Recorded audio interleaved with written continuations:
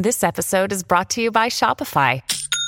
Forget the frustration of picking commerce platforms when you switch your business to Shopify, the global commerce platform that supercharges your selling wherever you sell. With Shopify, you'll harness the same intuitive features, trusted apps, and powerful analytics used by the world's leading brands. Sign up today for your $1 per month trial period at shopify.com/tech, all lowercase. That's shopify.com/tech. Another day is here, and you're ready for it. What to wear? Check. Breakfast, lunch, and dinner? Check. Planning for what's next and how to save for it? That's where Bank of America can help. For your financial to-dos, Bank of America has experts ready to help get you closer to your goals. Get started at one of our local financial centers or 24/7 in our mobile banking app. Find a location near you at bankofamerica.com/talktous. What would you like the power to do? Mobile banking requires downloading the app and is only available for select devices. Message and data rates may apply. Bank of America N.A., member FDIC. When you need mealtime inspiration, it's worth shopping Kroger, where you'll find over 30,000 mouth-watering choices that excite your inner foodie. And no matter what tasty choice you make, you'll enjoy our everyday low prices, plus extra ways to save, like digital coupons worth over $600 each week. You can also save up to $1 off per gallon at the pump with fuel points. More savings and more inspiring flavors make shopping Kroger worth it every time. Kroger, fresh for everyone. Fuel restrictions apply. Welcome to the New Books Network. Welcome to a new episode of the New Books Network. My name is Victor Manin, and I have the pleasure today of welcoming Professor Adam Nocek to talk about his latest book, published in 2021, Molecular Capture: The Animation of Biology. Professor, thank you so much for being here.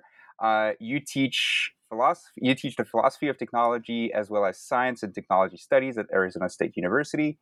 You're the founding director of ASU Center for Philosophical Technologies, as well as the editor of Techniques Journal. You also serve as an assistant clinical professor at the Creighton University School of Medicine, and you are also a faculty member at the University of Warsaw in Poland. So before we start discussing your book and delve into its proper material and questions, I would like to give you some time to share with us what led you to write such a book on molecular animation. And maybe my first very genuine question would be, what is molecular animation, and how does a philosopher end up being interested in such a topic? Yeah, well, first of all, thank you for having me. And that's a great question. And, it's funny because I have a lot of colleagues in philosophy and sort of theoretical humanities who kind of ask very similar questions. They're like, what's going on, and why are you interested in this thing called molecular animation? Molecular animation very basically is, I like to think of it as time-based data visualization. So think about, any animation character, and basically replace your animation character in your favorite cartoon with a macromolecule and cellular processes. That's obviously a very simplified or a very simple definition of what molecular animation is. But what really got me interested in it, I suppose, is, it started back in my early days when I was a graduate student, and and from the get-go, I was interested in, I guess, what could be called epistemic media. In other words, sort of technologies, specifically visual technologies, that are really kind of essential for knowledge production in the biomolecular sciences.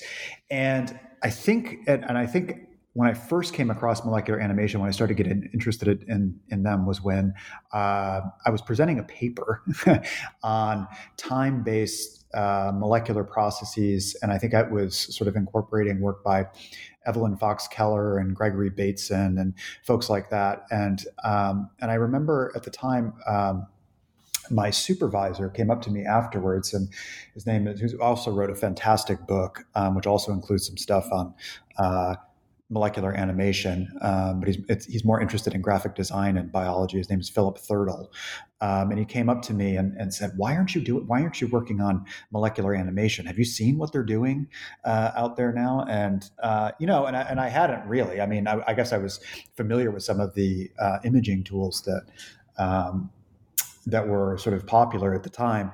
And then I started really getting into them and thinking about them and was really sort of fascinated because, on a very superficial level, I suppose they were allowing biologists to kind of feel their molecular worlds. They were, and I think I write a little bit about this in the book, allowing biologists to sort of give form to meaningless data.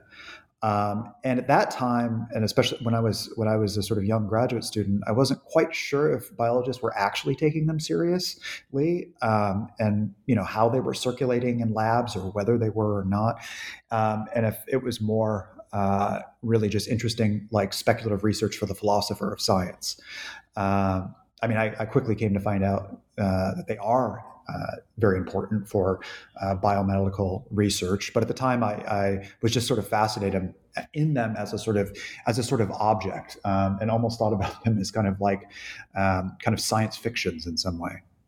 This is an aspect of the book that I really appreciated, is that it opened my sense also of curiosity about these images. And I ended up Googling and looking for so many of these videos and snapshots of all these molecular animations. And I think that really opened a very interesting world of objects and videos. And I think that's one of the aspects of the book that I particularly appreciated as well, is at least it introduces us to that kind of media. And I agree, they are fascinating. But at the same time, obviously, your book doesn't just stop at this fascination, right? It starts with this fascination. And you actually quote at the very beginning of the book, I think something you already touched upon a little bit while simply defining molecular animation. But you quote an animator and scientist called Gail McGill. I hope I'm pronouncing it right. Who writes, quotes, that the very same tools that were used to animate a character like Shrek or Nemo are now being applied to set in motion protein domains and cellular processes, end quote.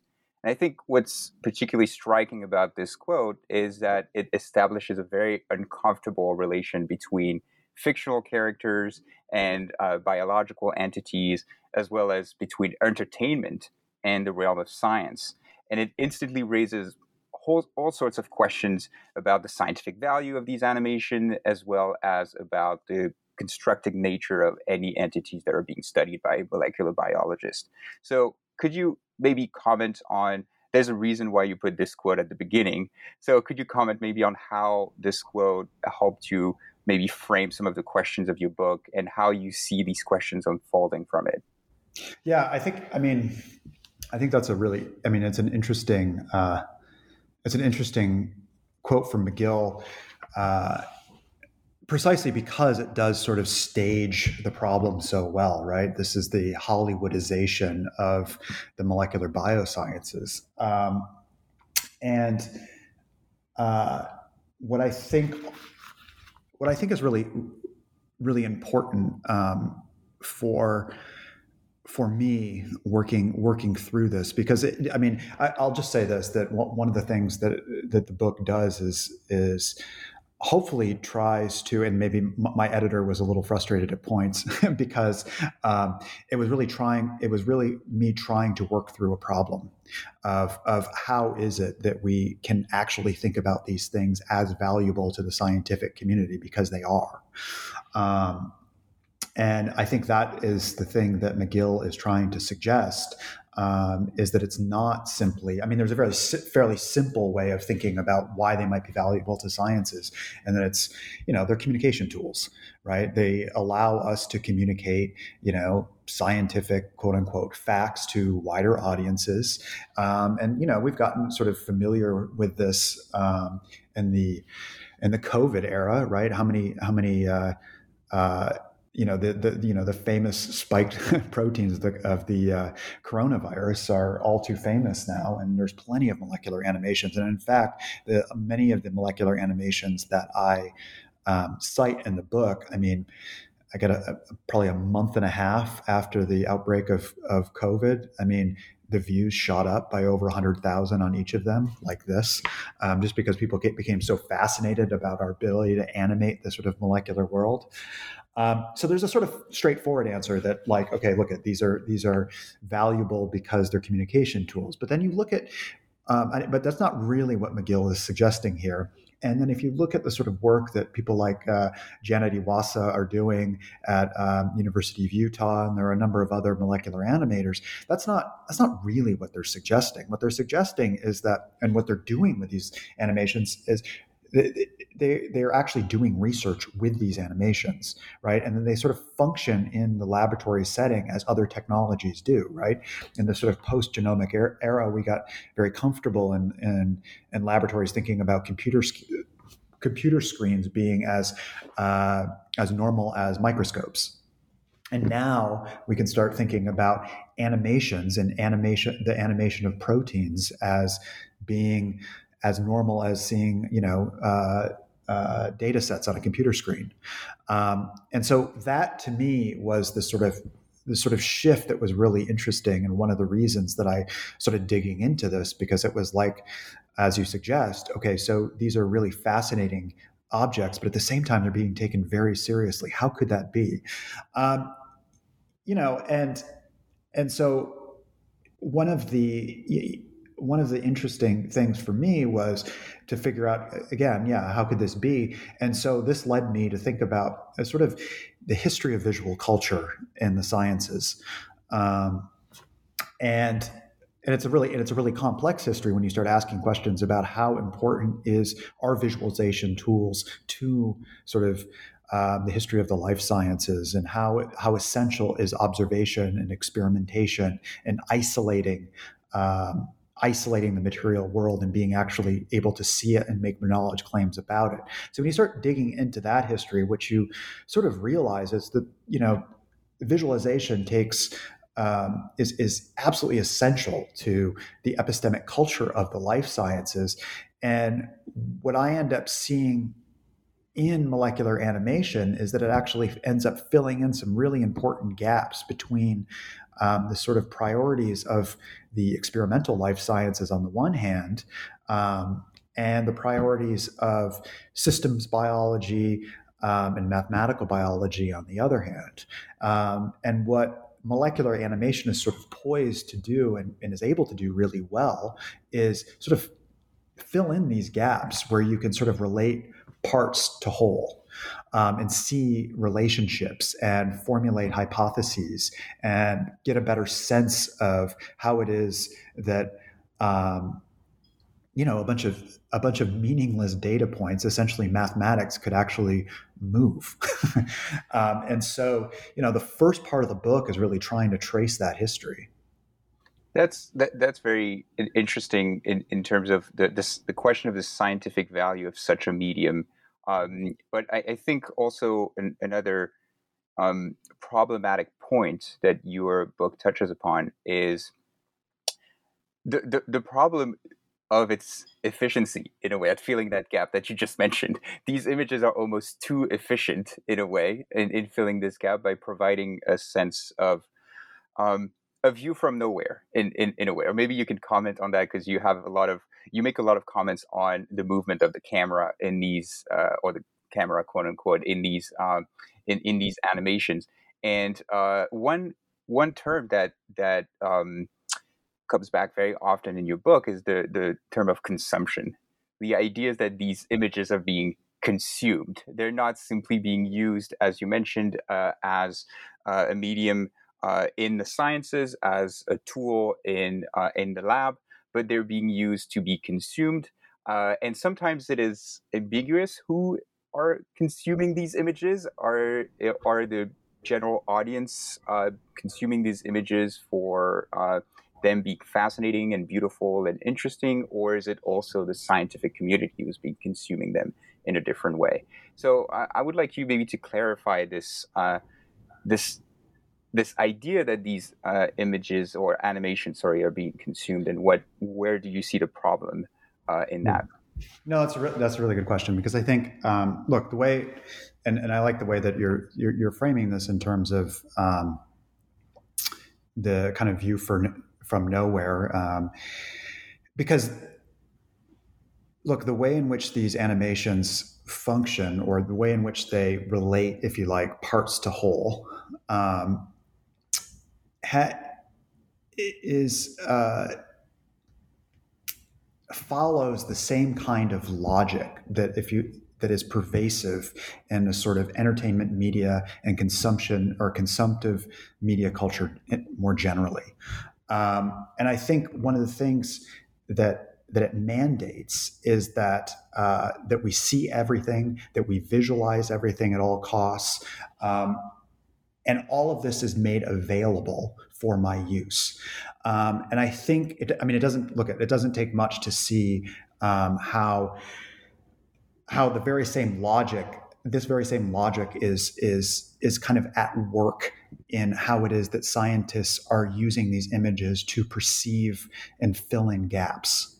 And it's this question of relating parts to whole, where there are no questions, right? It becomes very ambiguous about what are the gaps in knowledge, what don't actually we know. And there's something very tempting and very alluring about an animated image that is able to bring time scales together, and on the one hand allow us to feel our data in a new way, but at the same time it sort of appeals to this way in which we don't really want to be hesitant. We don't want to pause. We don't want gaps or interstitial spaces in our knowledge. And I think in terms of consumption, what I'm interested in thinking about is how actually scientists themselves have slowly become consumers in their own way. And so, we could talk about, the sort of consumer economy and how, within a sort of, and I do talk about this in the book, within the sort of neoliberal era of media consumption, consumers are also producers. And I sort of track that genealogy, but I think it's really important to see how like I'm saying, a sort of similar logic at work in the molecular sciences. And part of this has to do with we're using the same technologies, but we're also in the sciences following some of the same norms. And some of the same norms from the entertainment culture are also transferring over into the way in which we think about and see our molecular world. And it's that convergence, that collision between the norms in entertainment culture and the norms in scientific culture that sort of are generating a new episteme. In other words, a new kind of epistemic culture where it's very difficult to tear apart science from entertainment. And it's that weird convergence that I'm really interested in. And I think that molecular animation it's that moment that allows us to see something. When we kind of look back, one of the things that I didn't really sort of articulate in the book, but I would have liked to, is that, it's that kind of moment when you look back in time, you're like, where did something change? And molecular animation, I think about and I try to articulate in the book as one of those really essential moments. This is quite interesting because it really puts in perspective, or at least it calls into question, just as you mentioned, the history of that collision between the entertainment world and science. We tend to usually think in terms of very hermetic boxes. There is the science on one side, there's the general public on the other end, and in the middle stands maybe what we call scientific communication, usually, and which includes a variety of medias and different actors that transit between the two groups. But we usually tend to think of them as remaining themselves, safeguarding their integrity. And I think apart from this notion of consumption that you already commented on, you have been referring many times already during this interview about the notion of feeling the data. And I think this is also a very strange thing to say or to articulate, really, because especially when we think about these very complex form of sciences that require so many technological tools, we usually tend to think that the point is to safeguard ourselves from any sort of emotion or feelings toward the object in order to remain objective. And it seems like molecular animation is actually doing quite the opposite, or at least tending to create some sort of feeling toward these data and these molecules that are essentially invisible and not experienceable. And I think you comment a lot in your book on the different point of view that scientific actors have on these molecular animations. Some of them are a bit more skeptical about their value. Others see them, and I'm quoting here, as useful science fictions. So could you explain maybe where the points here of contention lie in the case of the scientific value of those molecular animations, and where does the value of feeling the data maybe lie for some scientists? Yeah. Look, I mean, I think one of the things that's really difficult about molecular animation, and you're sort of hitting on it, is that they kind of they announce their artifice, and I think it's the fact that they are so, I mean, constructed, and they are, these are not the kind of molecules that exist in the world. They are fictions in this sense, and I think that this is really, really difficult for a lot of scientists to kind of stomach. It's like it's like admitting that science deals in fiction, and that, and I think especially today, I mean, that's a PR nightmare to say that science is fundamentally about construction. It's about imagination. It's about fiction, and that those facts, quote unquote, that are that we want to be as reliable as possible are constructed. And I think that, look, I think that scientists, any good working scientist who's a bench scientist, is perfectly aware that the world they're working in is techniques or a technology for generating certain kinds of claims, that it is incredibly artificial. And I think that this is part and parcel of doing science. I think that there's a sort of fantasy that the kind of claims that circulate are referring to the world as if they themselves were not constructed under very, very specific conditions, right? And so I think that it's not that difficult for scientists to accept that they're working with artificial conditions, that the what it is that they're generating in the laboratory is very different from what's out there in the field, what's out there in quote unquote nature. And so I don't think that the real rub or the real difficulty has to do with artifice per se.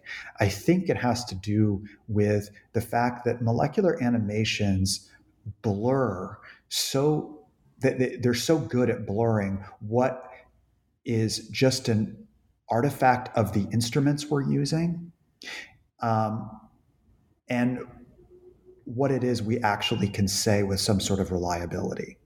I mean, even though the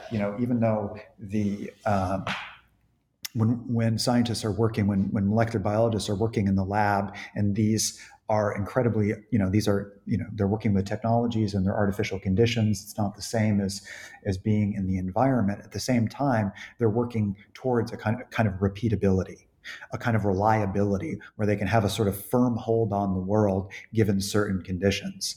And I think what molecular animation does is to easily blend hypothetical things, things we don't know, fantasies, with things that are are more or less agreed upon, even though they have been constructed under artificial conditions.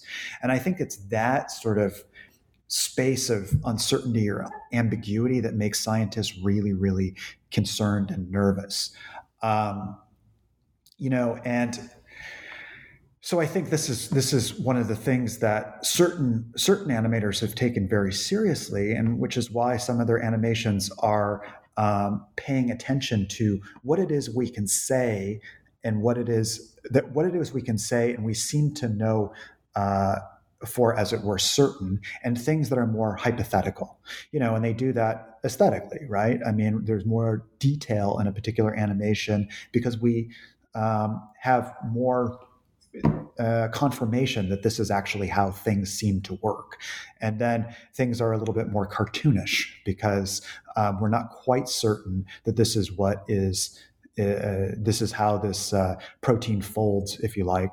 But we're trying it out. This is a hypothesis, right? And I think it's in that space where the hypothetical works together with what it is that we can more or less say for certain, that the importance of feeling data becomes really important, right? The sort of contortions that I think somebody like I'll just say somebody like Natasha Myers, who's an anthropologist who wrote a beautiful book, I think back in 2014 or 15, called Rendering Life Molecular, does a lot of work on this. And she's talking more specifically about molecular modelers.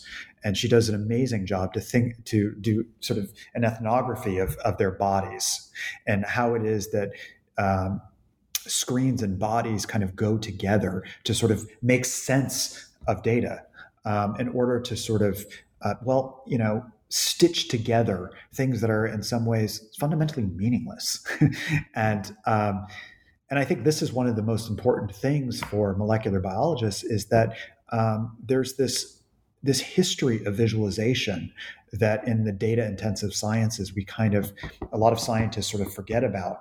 And when they're trying to make claims about what it is they're doing, the appeal to visualization isn't particularly strong, but that's part of the history of the practice. That's part of the history of the molecular biosciences is visualization.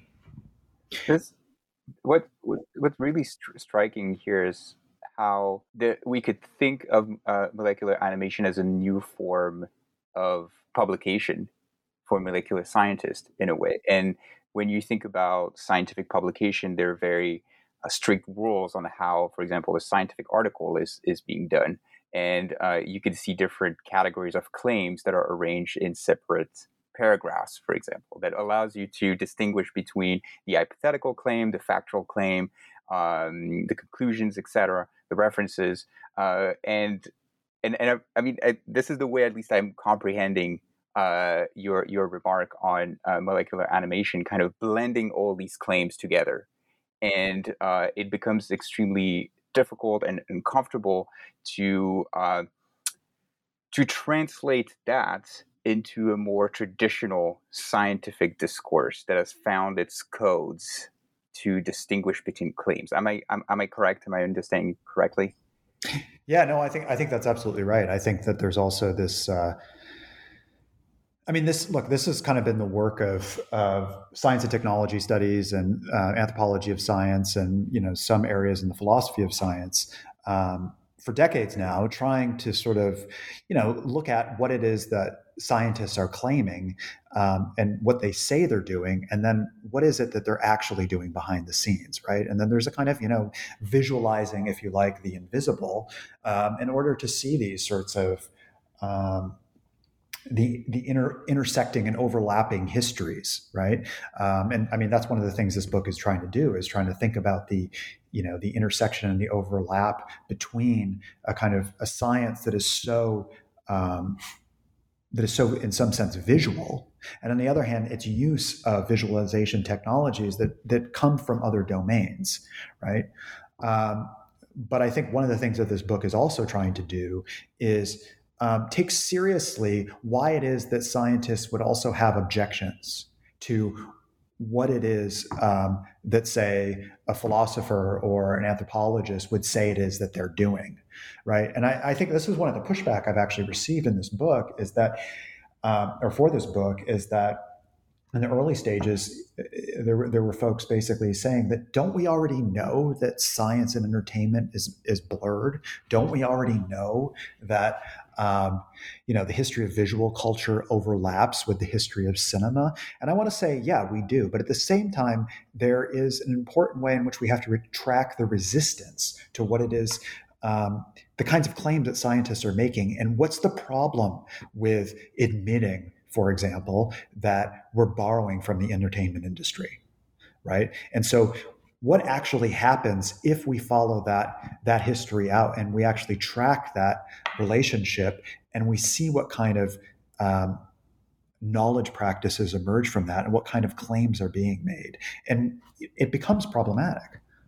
And I think it's your remark is the perfect transition to my next question, because what happens when we follow that lead, right? When we don't just admit that there is a collusion between entertainment and cinema and science, but we actually follow, we ask questions about it and we try to dig a little deeper. And I think that's where your book also adds another dimension, obviously, to the discussion. And you can see all of that being, I would say, summarized in the title itself, Molecular Capture. And as you mentioned, capture has two meanings here. One, which is capturing just a moving image of the molecular world.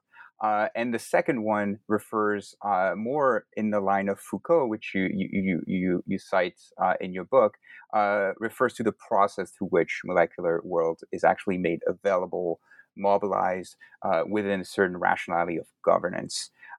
So these are these two meaning, I think, to me, they kind of dictate the general progression of your book.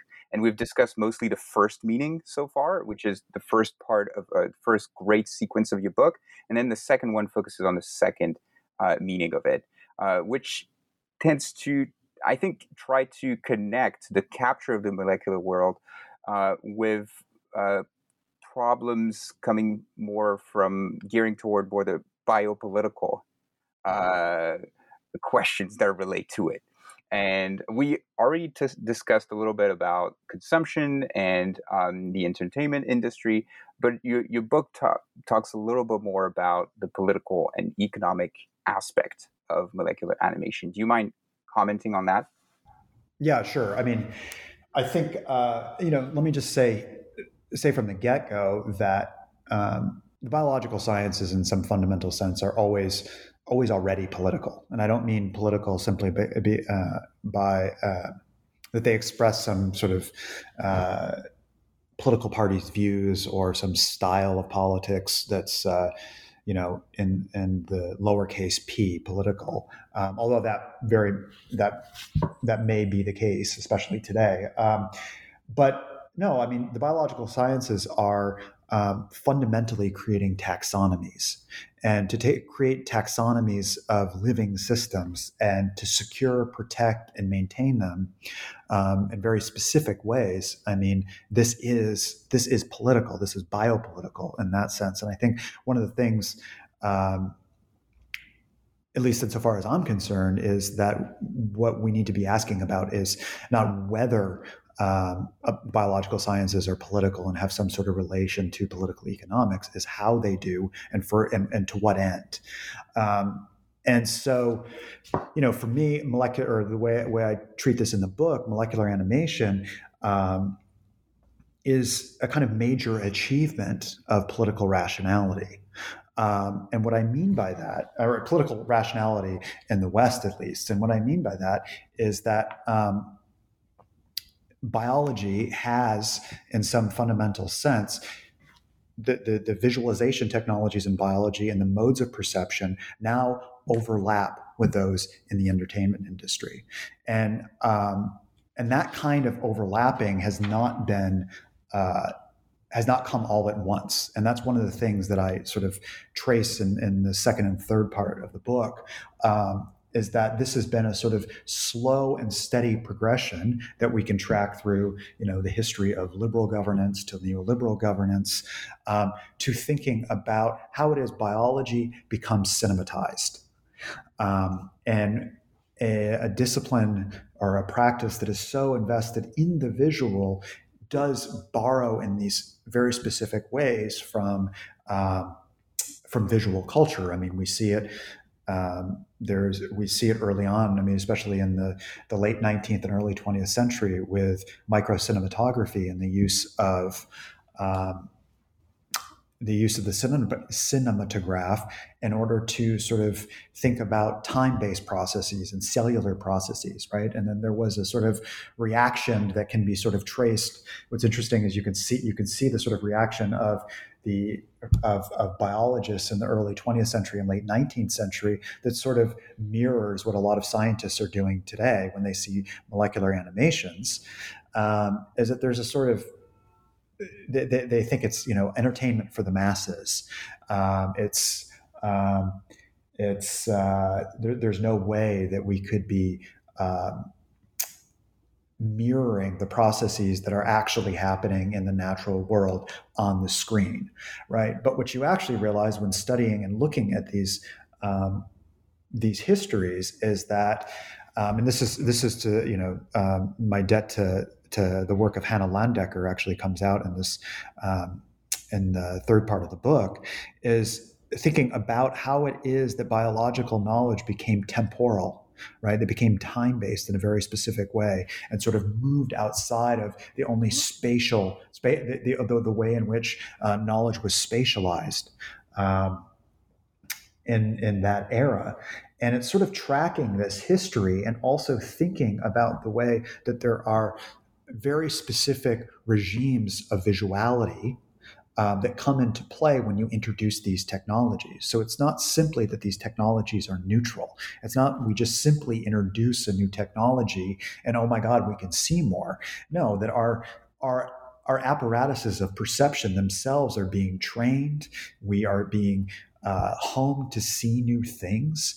And this also partakes in a wider sort of cultural sphere as well. And it's sort of this convergence of entertainment and biological knowledge production that I'm really trying to trace, throughout the second and third parts of the book, that we really do begin to see how it is that the norms of scientific viewing and the norms of entertainment consumption not just influence each other, but actually become one and the same.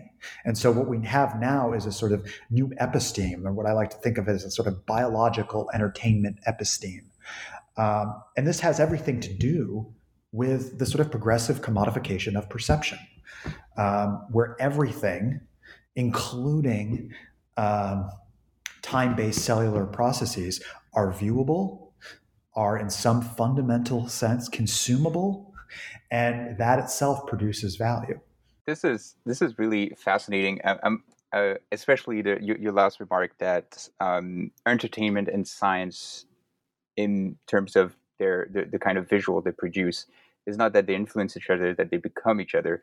As we were talking, I was thinking about a very short sequence, I think in the first Spider-Man movie, where Peter Parker just has gotten beaten by that spider, and you suddenly jump into a view of his genome and how the DNA is directly being altered and replaced by a sort of other sequence.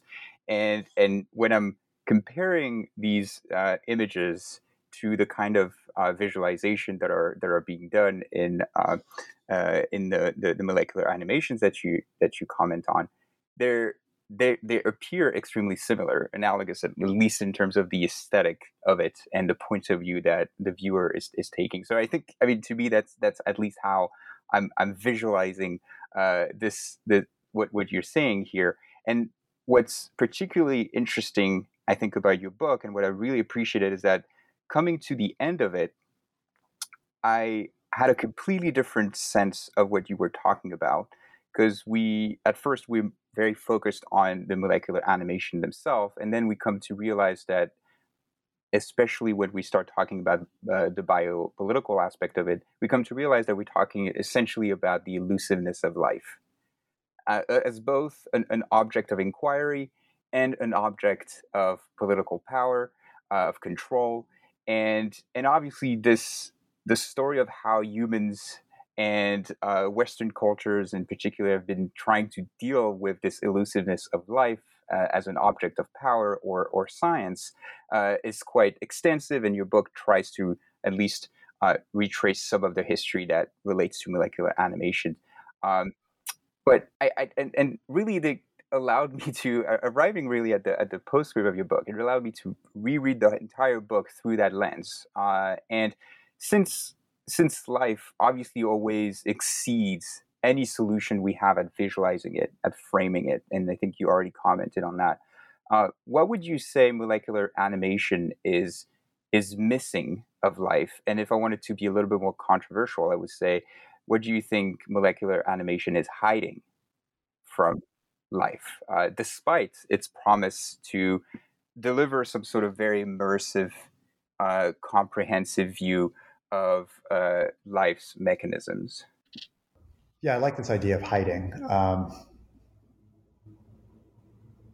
I think. Well, I'll just let me say that I think one of the challenges with molecular animation is it too often doesn't allow things to hide. That I guess the sort of normative, or I don't know if it might be too strong of a claim, but the sort of mandate within the sort of molecular visualization community to see everything, to see behind every corner, to visualize each and every mechanism, to not allow those mechanisms to hide is what molecular animation doesn't allow those mechanisms to hide. It reminds me of what Paul Virilio talks about in terms of ballistic perception, where Paul Virilio talks about the sort of the bomb's eye view of cinematic perception in the modern age, whereby we have to go in and immerse ourselves in absolutely everything and consume it. Now, so to answer your question I guess very simply, what it's hiding, what molecular animation is hiding is life's elusiveness. Life itself hides. And I think that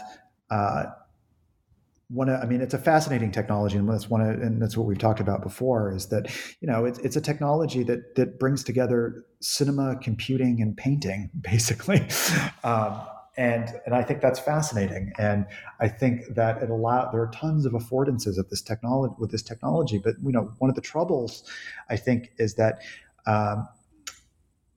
this tech lures us into thinking that we can fill in every unknown, and that we can fill in these spaces, these gaps, and these interstitial. These interstitial spaces. And I think biology itself is incredibly susceptible to this. From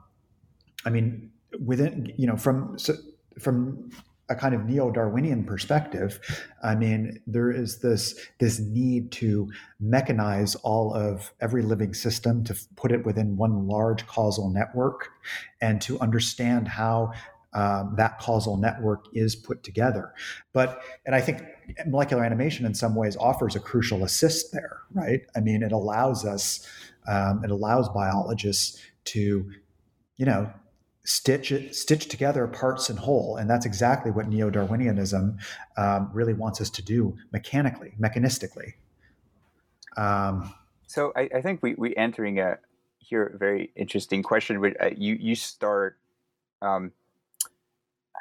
You start to delve in a little bit at the end of your book, which is what would, let's say, an ethical biological molecular animation look like? What would a molecular animation that allows both for the stitching together of data, the possibility for biologists to feel some of their data, while at the same time accepting this sort of elusiveness of life, so allowing for a vision of life that is not just mechanized. what would it look like? And I think at the end of your book, you have a brief discussion of Jean Painlevé scientific cinema. It was mostly an avant-garde cinematographer and artist. So it's quite interesting that your book starts with very modern molecular animations and then ends with some images and the kind of visualization dating back from the 1920s and up to the 1960s, at least, when the case of Jean Painlevé. So it's a strange, I would say, temporal progression in the book.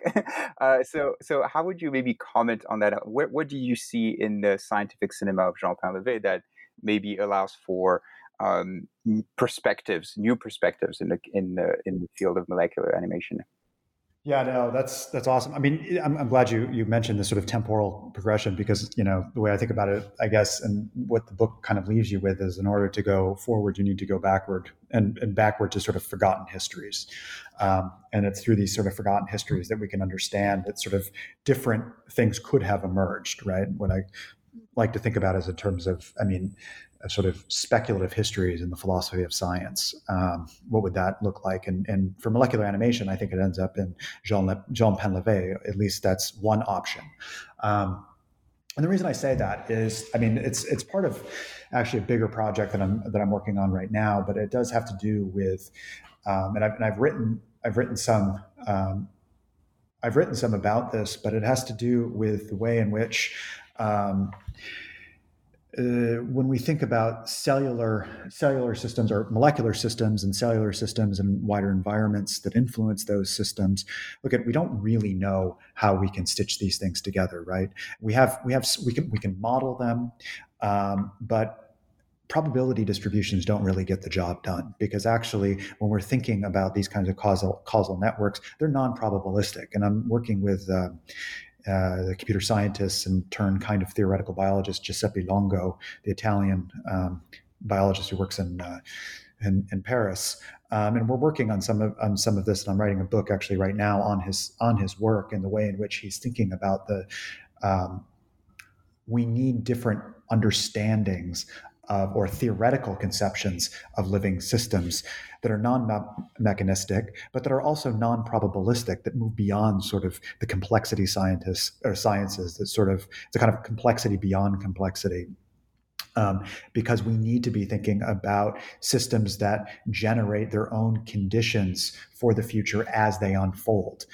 And what this means is that we can't actually pre-state we can't pre-state what a biological system, where it's going to go, what its developmental trajectory and evolutionary trajectory actually is, right? We can have a pretty good idea of the sort of how epigenetic inheritance systems work, but we can't actually repeat those. We can't know for sure and isolate them over and over again that this is how this mechanism works. And what that does is that opens up this really ambiguous space where there are massive blind spots. There are things that we don't know and that there are uncomfortable things. And so how do we build theories around this? And my interest is thinking about, well, look at biology has this rich history of being a visual science, and that we should, and it's not simply visualization. We don't simply just visualize what we already know, right? The visualization itself is an epistemic practice. It's epistemic media in that sense. And this is, so I guess you could say my critique of mainstream molecular animation is that it really doesn't allow for these blind spots. It doesn't allow us to see these interstitial spaces that are actually so important for the most sort of progressive and interesting theoretical biology that's happening right now. And strangely, it's Jean Painlevé, who is somebody who was working within a sort of, he was working on the fringes of both the avant-garde and, biological visualization technologies in the early 20th century, because he was neither really accepted, or he was accepted by neither one really. And it sort of, he was doing his kind of own thing. Everyone kind of liked him, but he never sort of was officially a surrealist because he didn't sort of abide by their principles and so forth. And he was biologists thought he was kind of strange, especially with all of his voiceovers and the mystery, and the sort of, he had this kind of intense interest in the movement of biological systems. But even with this sort of voiceovers, he's been critiqued for anthropomorphizing them. But it's interesting because those anthropomorphisms are really important because they're not an anthropocentrism, because they're always working against our sort of temptation to think that these things that he's filming are actually relatable. His voiceovers make it so that the strangeness, the mystery, the pause, the hesitation, that itself is always built into his cinema. And I think we need more of that. I think that's the kind of call that I'm making at the end of the book, is that, and that's what we don't have. And that's what sort of goes against and works against all this sort of, the mandate that biologists have today to sort of visualize everything at all cost. This is really, really fascinating, because I could summarize it maybe by saying we're waiting for some sort of avant-garde cinema of molecular animation rather than a simply than the Hollywoodian formula of cinema that is currently being used in molecular animation. Well, thank you so much.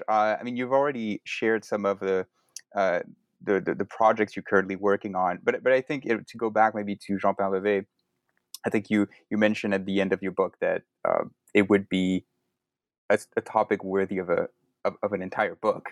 Are you currently following that lead as well? Are you, if you would like, obviously, to share any of that work you may be carrying right now? I'm not directly working on it. It's kind of on the back burner, although it does kind of inform a lot of, indirectly, a lot of the projects that I'm working on right now. Well, I should say that I'm cashing out in smaller pieces, and a piece for an encyclopedia of animation right now. I'm thinking about Jean-Pain Levé as a sort of biological animator, and this being an alternative history, if you like. But most of the projects I'm working on right now actually are dealing with one project I'm working on, which is a new book on governmentality and design. So it's really taking up that postscript, where I try to reread the entire book that was just written and turned through the lens of design, and a sort of new architectures of perception through governmentality. So that's one book that I'm working on. And then I'm working on another book on artificial intelligence and AI ecologies. But I will be using, to think through that, I will be using a lot of Alfred North Whitehead, who I talk a good deal about in the sort of middle sections of the book. But Pain Levé, look at this sort of these speculative histories in the philosophy of science, and what Pain Levé can do for visualization practices in the sciences. I think they're incredibly important, and I'm slowly trying to bring that out, but I do think it needs to be done slowly and carefully. Of course. Well, thank you so much, Professor, for this interview. This was absolutely fascinating. I really appreciate your comments and your answers to my question. Thank you again so much. Well, thank you for having me.